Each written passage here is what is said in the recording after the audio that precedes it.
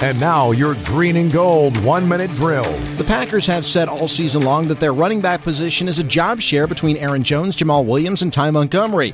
But could Jones emerge at some point as the feature back? The voice of the Packers, Wayne Larrivee. Yeah, he certainly could. You know, Mike McCarthy was mentioning last week how the thing he likes about these running backs is that he could play them, all three of them can play all three downs if they have to. So he really likes that aspect of it. And Doug, Buffalo came in a pretty salty defensive front, both from a pass rush standpoint, but especially against on-run defense. They were like fifth in the league, giving up 80 yards a game, and the Packers had that more than that at halftime, and they ended up with 141 yards, averaging over 4 yards a carry, and a touchdown with a long run of 30. So that was an impressive performance, I thought, by the Green Bay running attack yesterday as well. Wayne Larrivee, a guest on Wisconsin's Morning News.